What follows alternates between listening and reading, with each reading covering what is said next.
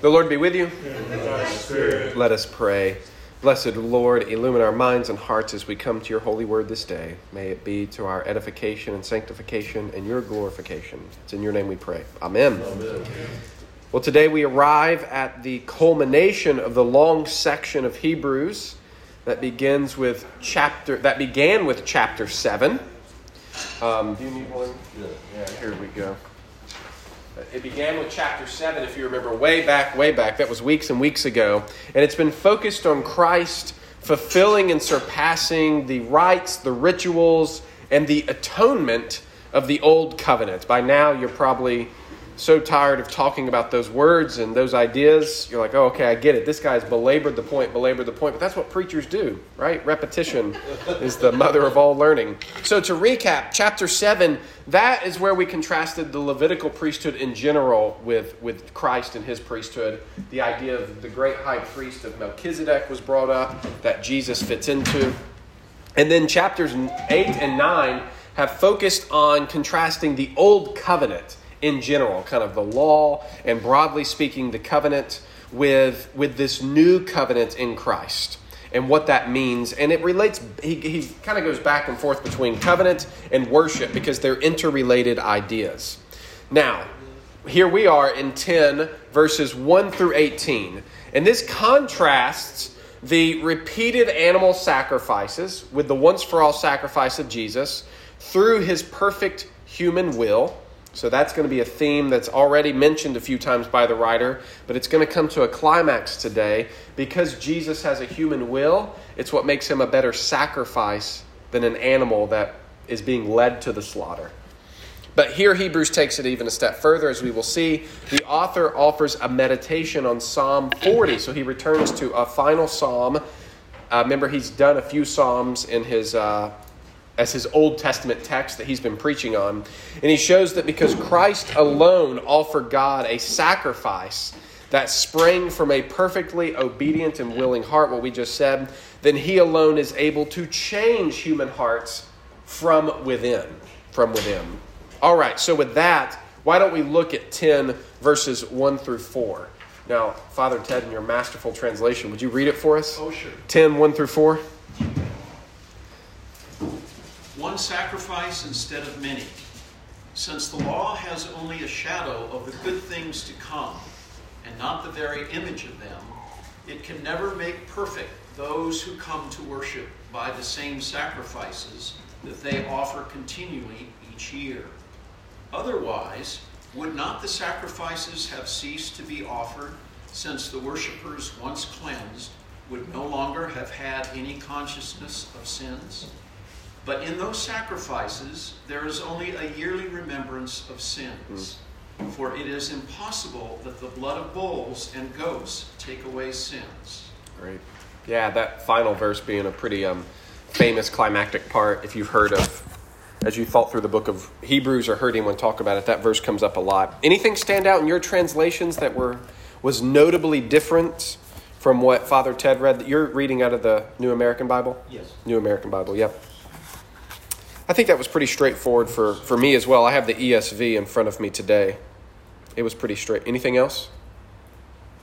Good. It's always good to remember translation is interpretation, meaning the way people translate Scripture. There's a lot of interpretive decisions, meaning theological interpretation that goes in. Words can be taken certain ways. Phrases, I know, Jack, you've studied Greek and you know this, is that Greek phrases are all over the place, and where you place them in your translation in English, because English has to be a little bit more wooden, it can change the theology. So often people's theology influence their translation. So having multiple translations in front of you is very helpful. That's why I always ask that question. So much like chapter 9, these verses contrast Christ with the weakness of the old covenant sacrifices. Now, in 9, 1 through 10, the main weakness that was mentioned was that the tabernacle was merely a shadow or copy, if you remember that, of God's true dwelling in heaven. Here, the issue is that animal blood was never a sufficient remedy for human sinfulness. So chapter 9, the issue was where the priests are going into isn't the real deal, and it can't affect full atonement. Here the issue is animal blood is not the real deal. The actual rite, the substance of atonement doesn't work. We could say that chapter 9 made a vertical contrast between heaven and earth. A vertical contrast between the earthly tabernacle and the heavenly reality. And there was this unsurmountable gap. The earthly tabernacle couldn't get you to heaven, even though it was modeled on heaven. Whereas here, the issue is now the contrast is horizontal. Horizontal, meaning what's going to be talked about in just a second is different stages in the history of the world. Animal blood couldn't do it back then, but now we've come to a point along the timeline of history to where Christ's blood can actually accomplish these things. Now, the writer of Hebrews, if you pay really close attention to these first few verses, he actually seems to have 3 stages of history in his mind. Okay? He says, first, there is this time of the law that runs from Moses to Jesus. This is the time of shadow when the rites, rituals, and shadows or sacrifices. So you can see that. For since the law has but a shadow of the good things to come, this is verse 1, instead of true forms of these realities.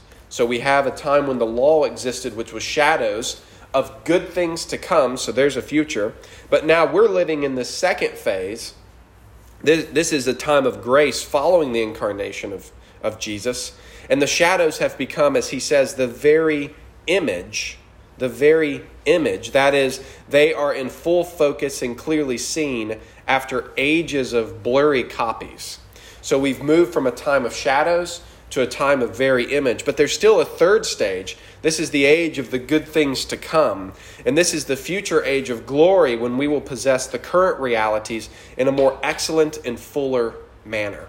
And so the problem with the tabernacle era was that it existed in this shadowy realm, this shadowy. I like the idea of it being blurry. I wear contacts, and without them, I can't see squat. And so I know what it's like to take my contacts out, and from here to my hand would be blurry, and it's so. I wear contacts too. You good? Yeah. Well, you go. I don't. Oh. I should. Oh. Well, you shouldn't lie in Sunday school, okay? Yes, sir. Okay. And so I know what it's like to, at night, when I take my contacts out, put glasses on, and I see something in the corner of a room, or maybe I'm looking for something. Liz will help me. She's laughing because I'll be looking at my nightstand table, and I'm like, I can't find my glasses. And they are right there, and I can't see them. It's right in front of my face. And so anyone who, is... especially as people get older, who knows what my eyes are going to end up doing. So in the old covenant, worship was blurry. Worship was this shadowy, blurry. You can see a little bit what's going on. I like this image. But with Jesus, you get the glasses and it comes into sharper focus. Now it makes more sense. I can see the very image, the express image of these shadowy figures. The blurriness has gone away. And then even more so, when we get to the eschaton, when we get to heaven, it's going to be even more glorious. Well, how can it be even more glorious? Another good example. There's a great movie, The Wizard of Oz. You've heard of it? Yeah. Yes. And what is so magical about The Wizard of Oz? Does anyone know why it was such a big deal? I do. Technicolor. That was it. So it's the first time on the big screen where you're watching a movie, as everyone's only ever seen movies. It's black and white, and then boom, it's in color. Well, I often think that's what the eschaton is going to be like. There would have been nothing about... The story of Wizard of Oz was still the story, whether there was color or not. You would have just had to take in their word that it was a yellow brick road versus the silver brick road. But you would have been like, okay, great, it's a gold brick road. Yeah, that's fine. But to have it in color is to add these layers of meaning and dimension and beauty, that I think that's what the eschaton is from us. So we're going from blurry to now living where we see it clearly, but not in its fullness. It's black and white, into the full beauty of Technicolor big screen in the age to come. And this is why the older writes, as he's arguing to his audience, who is tempted to go back, remember, to these old rites, why would you do this? Why would you go back? Why would you take glasses off and fumble around in the dark when you don't have to? You're going backwards horizontally. Okay. The writer states again the main issue with the Old Covenant. It cannot make perfect those who worship under its rubrics. It says this here in verse 1. It can never, by the same sacrifices that are continually offered every year, make perfect those who draw near. Draw near. It can never make those perfect. The goal of worship is to give people access to God. Notice that language. It's language, draw near. That's spatial language, getting close to God. Or even more, the old rites can never unite people to God. I put this word here, theosis. Theosis is this Greek word that means our union with God, coming together, being one with Him. The goal of worship is to do that, is to bring you into a loving relationship with God. And as the writer of Hebrews has already pointed out, the Levitical system hindered this goal. People could come near, but not too near, right? Depending on who you were, you could either stand right at the gate of the tabernacle, maybe you could go into the tabernacle, maybe only one person once a year could go into the Holy of Holies, but even then, not too near. Lots of incense unless you got so that you couldn't see the Ark of the Covenant. So there was this notion of distance of space, and it represented spiritual distance between God and people in a full sense. I always lose my place. Okay, so they couldn't get too near, and thus they couldn't be perfect. That is, the sin inside of them couldn't be dealt with fully, and true inner transformation could not take place. This is evident because the Levitical sacrifices were continually repeated. This is something that's already been mentioned in chapter 7 and in chapter 9. But again, he comes back to this point. These sacrifices are repeated over and over and over. And so verse 2 offers this rhetorical question. He pretty much says, if the animal sacrifices of old made worshipers perfect, if the animal sacrifices of old actually took away sin and transformed the inner life of a person, then after one sacrifice, they would have stopped. They would have stopped offering them because it would have been fully efficacious. Its effect would have been fully wrought after one sacrifice. And in particular, they would have had no longer, as my translation says, I think they all say something like this, a consciousness of sins. This means that under the old law, there was an awareness of one's sinfulness, as well as an inability to overcome it. The writer never defends this. He never says, now look, under the old law, people felt this way. He doesn't have to, because apparently he's talking to an audience that would have agreed with him. You're right, preacher. When we did these old rituals and laws, there was this burden of sin that we could never get rid of. We knew that we were sinful and that these sacrifices were only a temporary atonement. They were only partially. Nothing dealt with the inside of us, our sinfulness, our consciousness of sin. Under Christ, though, our conscience is clean because we trust in the effectiveness of Christ's blood. There has been a true, unrepeatable transformation for those in Jesus. Now in verse 3, the author says that in the old rites, particularly in this case, he's mentioning the Day of Atonement, there was only a yearly remembrance of sin. The use of remembrance is significant now.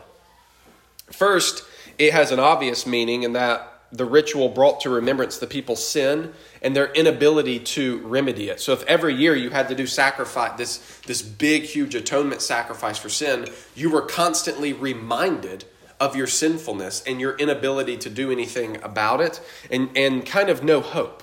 The only hope you had in the Day of Atonement liturgy was you get to do this again next year. There was no hope.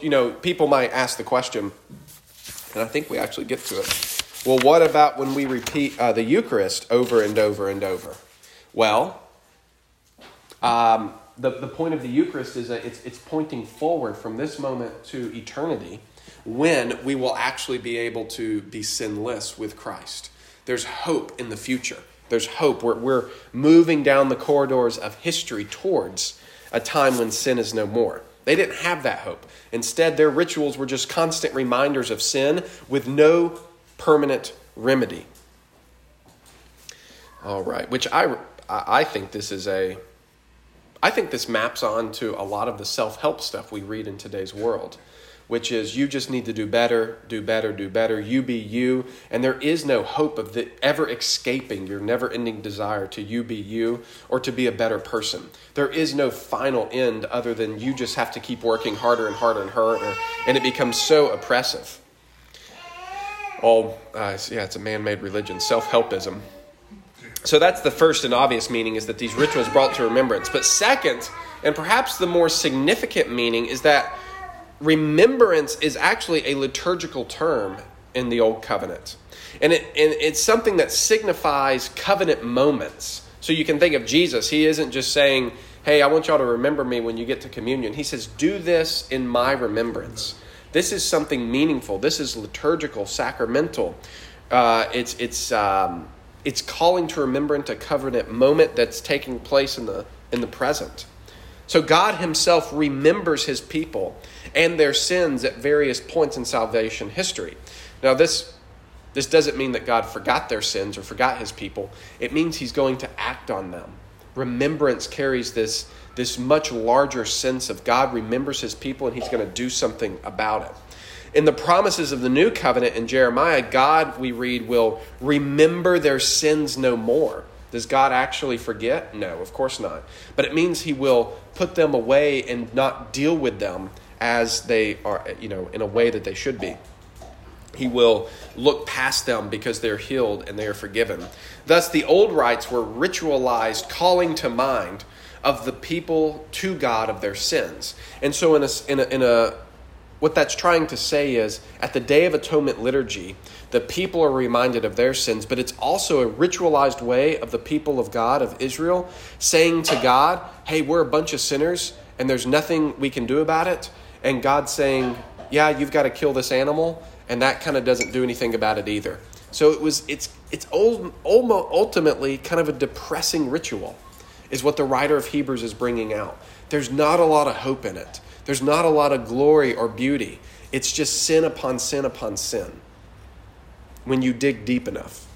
We'll be careful because I think we'll get to this is, well, how can you say this when God himself instituted these things? Yes, go ahead. It's death after death after death after death of the sacrificial animals. It always ends on a down note. That's true, yeah. It always ends in their death so that you may live. Yeah. There's not the upward. Yeah. Right, And definitely Israel had, you read the prophets, they had this hope, right? Jeremiah writes the New Covenant passage, that there's going to come a time where something about this is going to be better. It's going to be fuller. It's going to actually remedy our sins. But they couldn't see it, right? They had the blurry eyes. They know it's out there, but they can't foretell where it is or figure out how it's going to work. And so Christ is this perfect culmination and bringing together.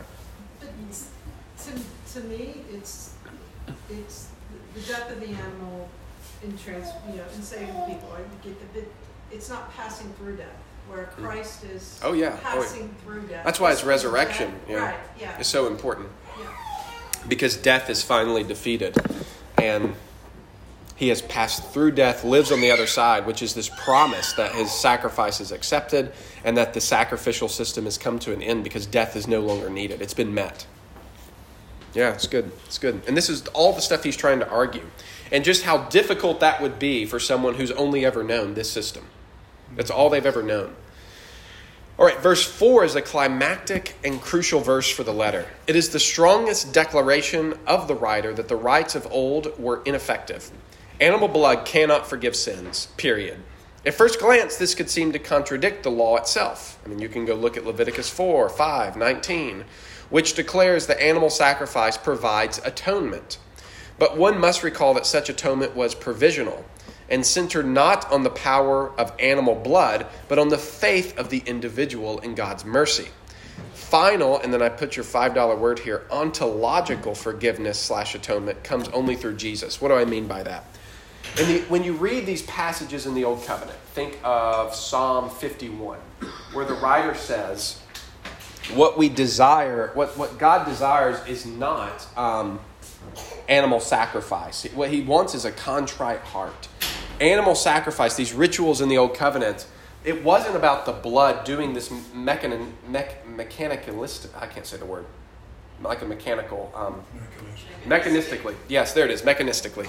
It's if you do these sacrifices, whether you believe or not, you just sprinkle enough blood, everyone gets forgiven, you go live your life, and then you come back, you sprinkle blood, and you're good to go. It was always about the faith and heart of the worshiper. It was about his heart. It was about his approach to God in the midst of these sacrifices. So the sacrifices became conduits of expressing faithfulness towards God, and that is what God honored. It was never about animal blood having power to overcome sin. Instead, what the writer of Hebrews seems to be saying is that God is teaching his people something, that life resides in the blood, that life through blood is this reality that needs to expand in your mind, so when Jesus comes, you have a fuller picture of what Jesus is doing. And so final, and I say ontological means at your very being, at the core of your being. The atonement of animals was provisional. It had to do from day to day or year to year, but it couldn't solve your sin issue. It could make sure that you were repentant and forgiven in the moment, but nothing solved your sin issue.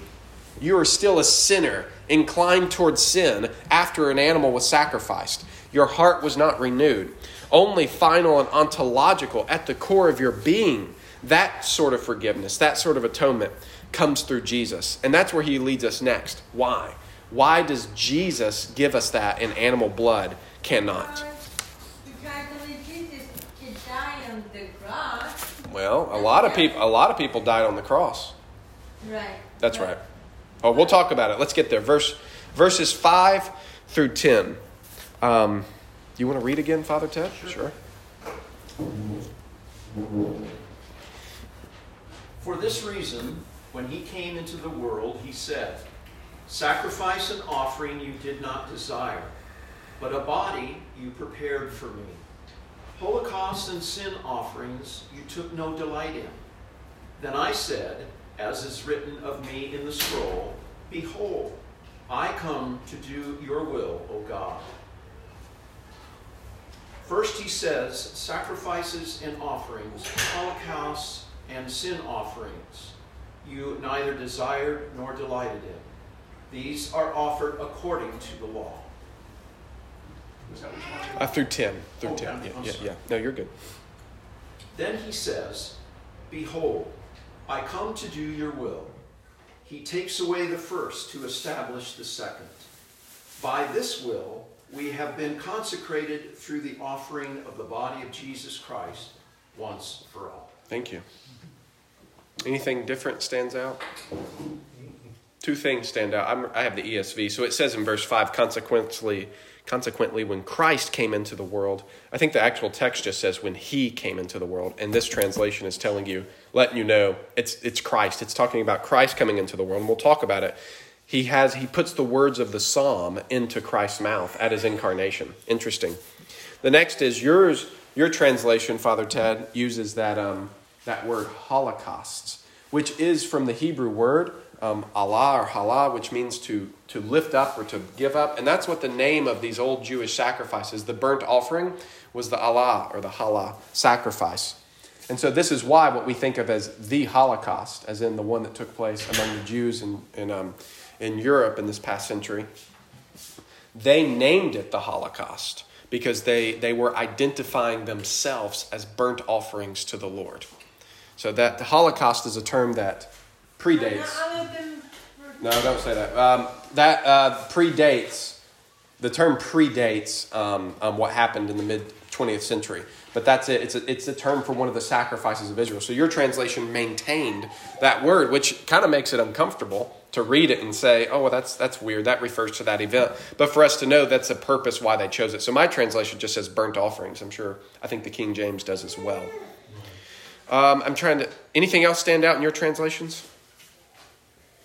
The only other difference I saw was consecrated versus sanctified. Yeah, that's a good one. I think we'll get there. That's a good one too. I did see that too. Yeah, your translation, Father Ted, said at, verse 10, and by that will we have been sanctified. Yours says consecrated through the holy offering of the body of Jesus Christ once for all. Okay, Let's get there. So this section gives what we would call positive side of the contrast that was set up in verses 1 through 4. In other words, it explains why Christ's sacrifice is able to take away sin. So in the first section, it was saying it can't take away sin. In this section, it is able. Why? As previously done in the letter, the writer uses the Old Testament itself, a psalm usually, to show the ineffectiveness of the Old Covenant, thus pointing beyond itself to a greater covenant.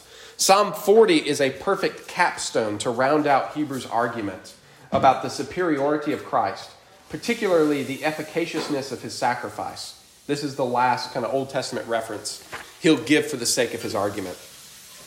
Verse 5 begins with, for this reason, or my translation says consequently, yours might say therefore, meaning because animal blood can't atone for sin, etc., etc. It's always good when you see that word, therefore, for this reason, consequently. It's drawing a conclusion based on what just came before. So, animal sacrifice can't atone for sin. Therefore, what does he say? He says, or my translation says, when Christ came into the world. This refers to Christ and his incarnation. But why does the author say Christ spoke a psalm when he became incarnate? After all, this psalm probably predates Jesus by some 1,000 years. This reveals how the early church understood the Psalms as being the voice of Christ. The voice of Christ. As the Messiah and the full Son of David, he is the true voice behind the Psalms, especially those with messianic overtones. Have you ever read Psalms and you thought, who could say this? I will ascend the hill of the Lord.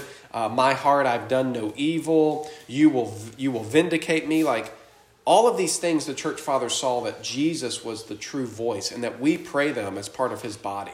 They apply to us because they first applied to Jesus. We could have a whole Sunday school class on the Psalms and in that way. And maybe we will.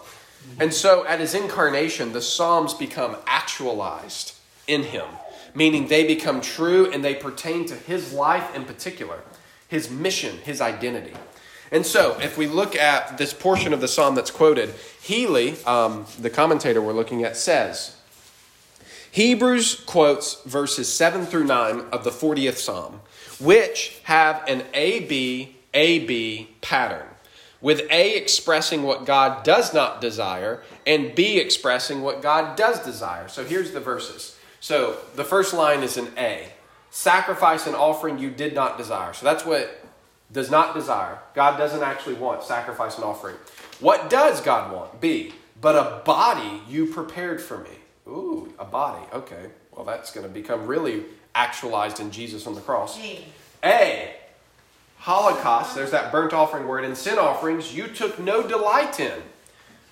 But what does God take delight in? B. I come to do your will, O God. So the climax becomes doing God's will, Jesus living out God's will in and through his incarnate body. It's really a masterful verse to tie in here at the end. So how can the psalmist say God doesn't desire sacrifice when God himself is the one who commanded them? I mentioned this earlier. There seems to be tension throughout the entire Old Testament. God requires sacrifice for atonement and as proper expressions of thanksgiving. Yet apart from the worshiper's disposition of love and faith, these ritual acts are worthless. Or worse, God actually condemns the priests in the book of, it's either Micah or Malachi. I'm going to forget. Micah or Malachi. He condemns the priests because they're offering sacrifices. He says, it's not your sacrifices that I don't, you're doing them well, but your heart is so awful and terrible that they stink. Your sacrifices stink. There's the language in the Old Testament that the sacrifices are a sweet aroma unto God. And now he says they stink. They're terrible. Even though they're doing them by the book. Right there, God's revealing it's about your disposition and your heart. And so this is why the psalmist can have these poetic words about, it's not sacrifice that you just want from me. You want me to do your will with this body. You want me to become the living sacrifice. Where do you think Paul gets that idea in Romans 12? He isn't just making this up. Hey, everybody, here's a cool idea I came up with. How about you offer yourselves as living sacrifices? This is baked into Old Testament religion. It just comes to fruition and full expression in Jesus Christ, who actually does offer himself as a living sacrifice on the cross. And then we are able to mimic that in our day-to-day lives. Pick up your cross and follow him. If it would have, another way to say that is pick up your altar and follow him. Let your whole life be a sacrifice. Now, given the context of Hebrews, when these verses are quoted, meaning where it situates itself in the argument of Hebrews, the intended conclusion by our author is fairly obvious. God didn't intend animal sacrifices to last, for they are ineffective. Instead, he prepared a body for the Messiah that would be willingly offered. Now, in verses 8 through 9, the author repeats the key lines from the Psalms he just quoted. If you think of this as a sermon, it makes sense. If you're reading it, you might be like, why did he just repeat himself? But preachers do this all the time. You read a passage, then you have to refer back to it to bring out the key points. He also offers some of his own comments. He mentions that sacrifices were offered, he says, according to the law. Let's see if my translation says that. Yeah, it says these are offered according to the law. That's verse 8. He's probably wanting his reader to hearken back to his earlier comments about the ineffectiveness of the law itself. So if they're offered according to the law, he's already argued that the law is ineffective, then the sacrifices, ergo, are ineffective. And so if the sacrifices are connected with the ineffective law, then they are also weak. He then comments on Christ's willingness and says a fairly cryptic phrase, I find. This is what the New King James says. He takes away the first that he may establish the second. He doesn't really give context what exactly he's talking about. Thankfully, in Greek, we know exactly what he's talking about because this word first and second carries grammatical gender and it refers back to things he's talked about. And so you can tell in the Greek exactly what he's talking about.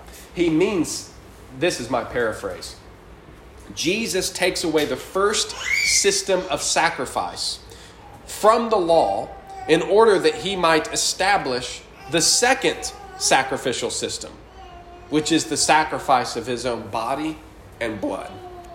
And the two cannot exist side by side. They're in competition. And that's a huge point that he's trying to get across to his readers.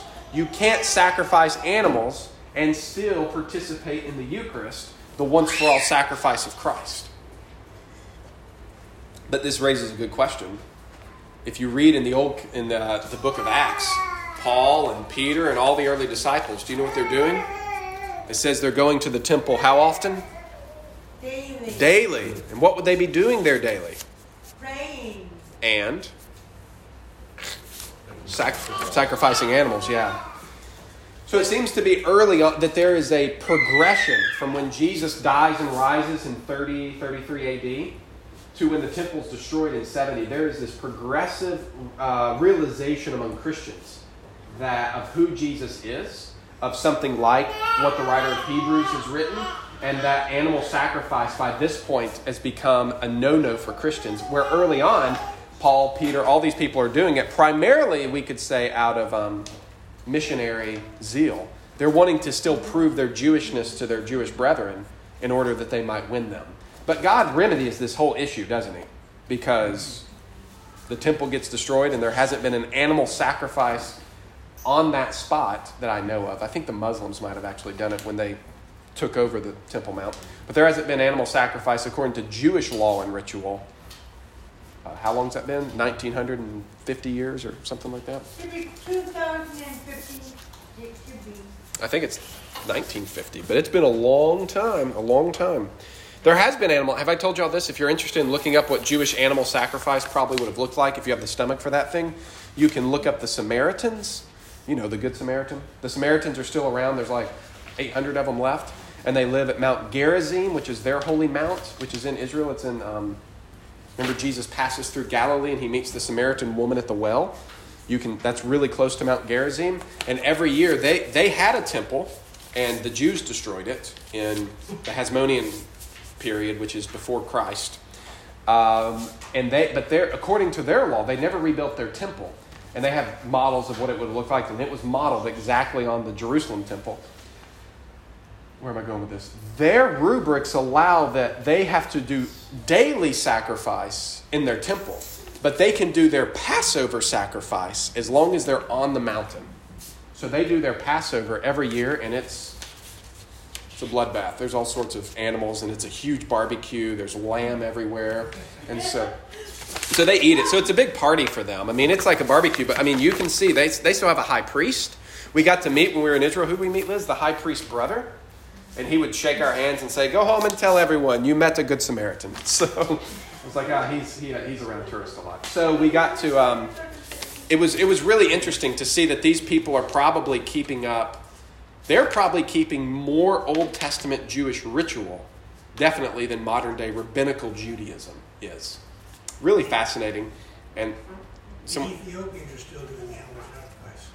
The Ethiopian Coptics? I don't think so, are they? The guys that have the Ark of the Covenant? Oh, yeah. Well, that's like a weird sect. They're not actually, they might not be Christian. I mean, and they're still they're Ethiopian Jews who are probably doing it. Yeah, and then there's also, there's animal sacrifice that takes place in pagan religion all over the world. I grew up in Chattanooga, and Chickamauga Battlefield is in my backyard, which is the old Civil War battlefield. And every Halloween, Wiccans and various Satanists, I kid you not, they sacrifice cats and dogs. And there's a whole thing like hide your cats and dogs on Halloween because the Satanists come and get them and go sacrifice them in the battlefield where all these people died. A cult of death. So I don't know if it's just like angsty teenagers who are doing this or actual pagans, but anyway, it was pretty disturbing. And I know that animal sacrifice in India is still very, very common and very, very disturbing. They eat their own pet? Well, no, they don't eat them. I don't think these ones eat them. No. Okay. Let's keep going. I lost my place. Let's see. Page 4. No, I think we're on page 3, aren't we? Yeah, page 3. I? Okay. Oh, no, let's do H. I don't know if I did H. Verse 10 sums up this entire section. It is by the will of God at work in Jesus that we, sinful humans, are sanctified, is what my translation says. Yours says consecrated. It's really a word, it could mean make holy, or as the commentator says, I like this, made sharers in God's own holiness. Consecrated can carry, she actually is using your translation, Father Ted, because she's a Roman Catholic. And she goes against the word and says, I don't like it here, because consecrate has this idea of, I consecrate this vase and it's over here doing its thing. But sanctified, if something is sanctified or a person is sanctified, it means that you've been brought into a holiness that wasn't your own. Right? We've all been sanctified. And who sanctifies us? The Holy Spirit. It's by Him dwelling in us. So she likes this image, and this translation does it. I don't know. What does King James say? Do you might know? Verse 10. By the which will we are sanctified. It says sanctified. Through the offering of the body of Jesus. Right. So it's nuanced, but the idea is that through Jesus' willing self-offering of Himself, that's very repetitive, is that we are brought into that holiness, that self-will, that offering, and it becomes ours as well.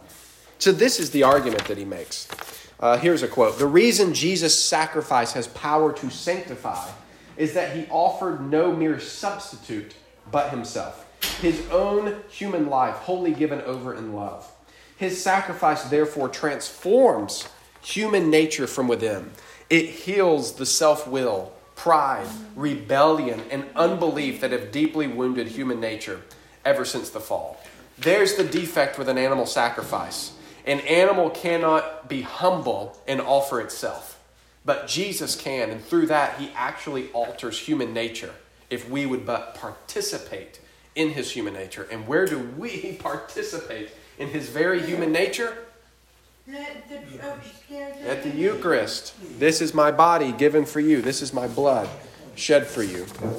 All right, Father Ted, you're doing such a great job. Let's finish it out. See if we can critique it anymore. Sorry. 11 through 18. Every priest stands daily at his ministry, offering frequently those same sacrifices that can never take away sins. But this one offered one sacrifice for sins and took his seat forever at the right hand of God. Now he waits until his enemies are made his footstool. For by one offering he has made perfect forever those who are being consecrated. The Holy Spirit also testifies to us, for after saying, "This is the covenant I will establish with them after those days, says the Lord. I will put my laws in their hearts, and I will write them upon their minds." He also says, "Their sins and their evil doing I will remember no more. Where there is forgiveness of these, there is no longer offering for sin." Very good. Anything stand out in your translations? Notably different? I don't think so. So these verses bring the central argument of Hebrews that's been running since the very beginning of chapter 7 to a close. And it's been all about Jesus' priesthood and sacrifice. Here he contrasts one last time between Jesus and the Old Covenant and neatly weaves in key themes from Psalm 110. Remember, that was the psalm about Melchizedek that was super prominent at the first part of the book of Hebrews. And he weaves in ideas from Jeremiah 31, the New Covenant passage. After this section, which will go next week, we return to a pastoral exhortation, something we haven't seen since chapter 6. Remember, they were kind of like one on top of each other, and now we haven't seen one for a long time. We return to one, and then we kind of move into conclusion of this entire letter/sermon. Now, verses 11 through 13 restate the contrast already made between Jesus' sacrifice and the fruitless and ever-repeating sacrifices of the Levitical system. However, two additional emphases are added. First, the focus here is on the daily sacrifices of the ordinary Levitical priest, not the Day of Atonement made by the high priest, that sacrifice made by the high priest. Even these, says the writers, cannot take away sin. I think that seems pretty obvious. If the one big one annually couldn't take away sin, then the ones that have to be done every day are even less effective. But those would have been the ones that the audience would have been most familiar with, the daily sacrifice, because it happens so much more often. Second, a contrast is drawn between the Levitical priest who stand at the altar and serve constantly, and Jesus who has sat down at the right hand of God after making his sacrifice.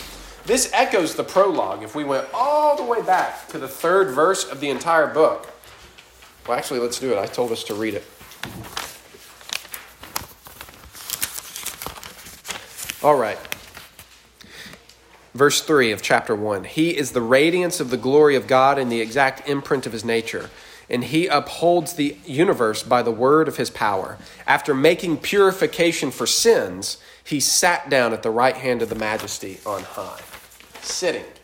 By stating that Jesus took his seat forever implies that his work, his sacrifice, is complete.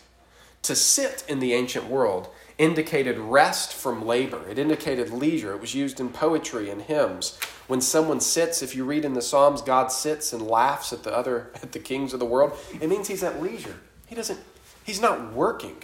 It was actually in the ancient world, this is sometimes still done in the ancient Christian church, the people stood. There were no pews, okay? You stood. And who got to sit? The bishop sat and preached, because he is sitting representing Christ, who is seated at the right hand of the Father, and he preaches leisurely. You know what this meant? He just preached forever and ever because he's comfortable. The people stood there. Chrysostom easily preached 2-3 hour sermons at times.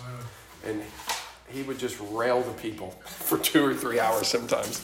Anyway, I know. We're not going to bring that back, right? Y'all sit, I stand, so that way I want to move on, right? I'm kidding. Sitting was this image of work being done and being at leisure and not worried about your enemies or worried about what's going on in the world around you. But unlike the other priests, who must stand daily and repeat the sacrifice over and over. Think of the Levitical priests. They're standing all the time. They never get rest from their ministry because it's never ending. Because, here's his point, it doesn't do anything. You have to keep doing it. That Jesus sits next to God alludes again to Psalm 110 and the order of Melchizedek, which is also picked up in saying that he awaits his enemies to be made his footstool. So he's weaving these ideas together. Jesus sits. His work is complete. He is waiting. Now all he must do is wait for his enemies to be made his footstool. This image of I mean, you can think of an image of a king sitting on his throne and he props his feet up on the neck of his defeated enemies. That is what Jesus is waiting for. God the Father will give him the world as his empire. And who will be the enemy that rests under his feet? It will be death. Death itself will be defeated, says Paul in one of his epistles. And that is what we wait for. That's Philippians, I think. Point C. In verse 14, the author returns yet again to the notion of us being made perfect. This has been a constant theme throughout Hebrews. This is his shorthand for the transformation that takes place through Christ in us. So all that we could talk about, forgiveness of sin, turning away from sin, having a joy in doing God's law, all of that is summed up for him in this word, to be made perfect, to be made like God. Healy sees here a climactic conclusion of this entire theme of perfection in Hebrews. So here we go. This suggests that the same three senses of teleao, that's the Greek word for to make perfect, teleao, that applied to Jesus. Remember, there were multiple times that he talked about Jesus being made perfect. He was made perfect in suffering through obedience, or in obedience through suffering. They are also applied to those many children he is bringing to glory. They are made holy, that is us, and pleasing to God. They are made sharers in divine life, and they are ordained priests of the new covenant. This is confirmed in verse 19 below, where Hebrews declares that believers have a privilege surpassing that of the high priest of Israel. You and I have a privilege higher than the high priest of Israel. What is it?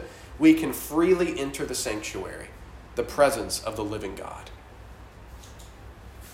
Point D. The already not yet tension of salvation is actually shown in these verses. Remember this already not yet. You already are in Christ. You're already saved. But we still await that final consummation. Already not yet. Already not yet. This is all through the Old Testament. We live, as one of my professors in seminary said, we live in the in-betweenness. The in-betweenness is the time that we live in of already and not yet. In between Christ having come and coming again.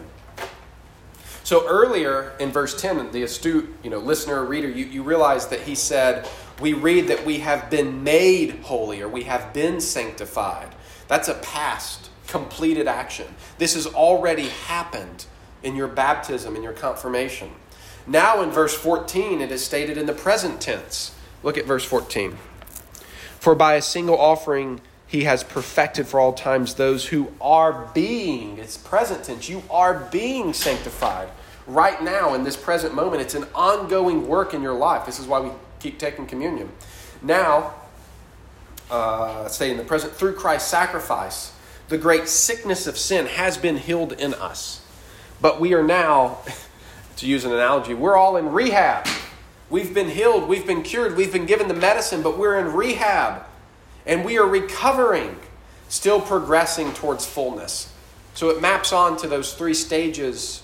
He has a three-tier understanding of the Christian life. You have been healed, you have been saved, the cure, the medicine's been injected.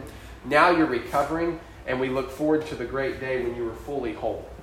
So you have been saved, you are being saved, you will be saved. In verses 16 through 17, the author returns to the New Covenant passage from Jeremiah to reiterate his points. The focus is on the two primary blessings of the covenant that God would establish with his people in the final days. First, he would deal with the root of sin in his people. I will put my law in their hearts, so on, so on. They will love me. They will not have to teach each other because it will be in them. This is the perfection that comes about in humans through Jesus' self-offering. To have the law in our hearts means we actually desire it. We actually long to do God's will. And we could say, naturally inclined towards it, rather than kind of it being external and being told, you must do this, and going, fine, whatever. It's actually a delight. It's a delight. God's law, which is summed up in self-giving love for others, is now ingrained in us through the Holy Spirit. Second, God would remember his people's sins no more. Now, this is kind of a reminder of what we said earlier. For God to remember, as we have said, is for him to act in light of the knowledge. In this case, it would be for him to punish sins if he remembered them. For God to forget his people's sins means the sins no longer stand between him and his people. likewise they are no longer a burden upon his people's conscience. And then the last verse of this central section of Hebrews, which runs from 7:1 all the way to this, 8:19, it rings with divine finality. It's kind of this grand conclusion. Because God's people are forgiven in Christ, sin offerings at the temple are pointless. That's been his major argument, it seems. And this is why people believe that the audience in Hebrews was tempted to go back to Jewish worship. Because this brings home his final point. To return to the old rites, as the original audience of Hebrews might have been tempted to do, would be a complete insult to God. Because what you're saying is Christ's sacrifice is not sufficient. These people were not necessarily tempted to give up on Jesus, right? They weren't necessarily going to give up their belief in Jesus. They wanted to add sacrifices and rituals to Jesus. And what the writer of Hebrews is trying to argue is that those are pointless. The fullness has come. Jesus has it all. And what an important applicable message for all of us as we try and find various things that fill the void in our hearts, that add happiness, that give us, we believe, joy, but it ends up just being temporary. Just like the atonement rites in the Old Testament were temporary, provisional. You had to keep repeating them or going on to new things, a brand new animal. We have to go from thing to thing to thing to thing, trying to find joy and happiness and fulfillment. And what the writer of Hebrews is saying is, Jesus is the last stop. And you just need to give your all to Jesus. And he is eternal, he is infinite, and he can fulfill every desire of the human heart, of the human passion. He fulfills every need for atonement, every issue with sin in God's eyes. He is your all in all. And that is who we put our full trust in. Now, I have a final blurb here that says we were going to read comments about why Christians repeat the Eucharist, despite what we have just read about the once-for-all sacrifice of Christ. But I forgot to bring the commentary, so I can't read her words. The gist of it is, in the Eucharist, we are not repeating a sacrifice. We are forever standing at the feet of Jesus. We are forever standing at the feet of the once-for-all sacrifice of Christ. It is, in her language and the language that's often used, it is not a new sacrifice, but the same sacrifice. It is Jesus brought forward for us, given to us. We never move beyond the feet of the cross. And that is what we do each Eucharist. It's not the same as a brand new goat, a brand new bull, a brand new pair of turtle doves killed and we move on.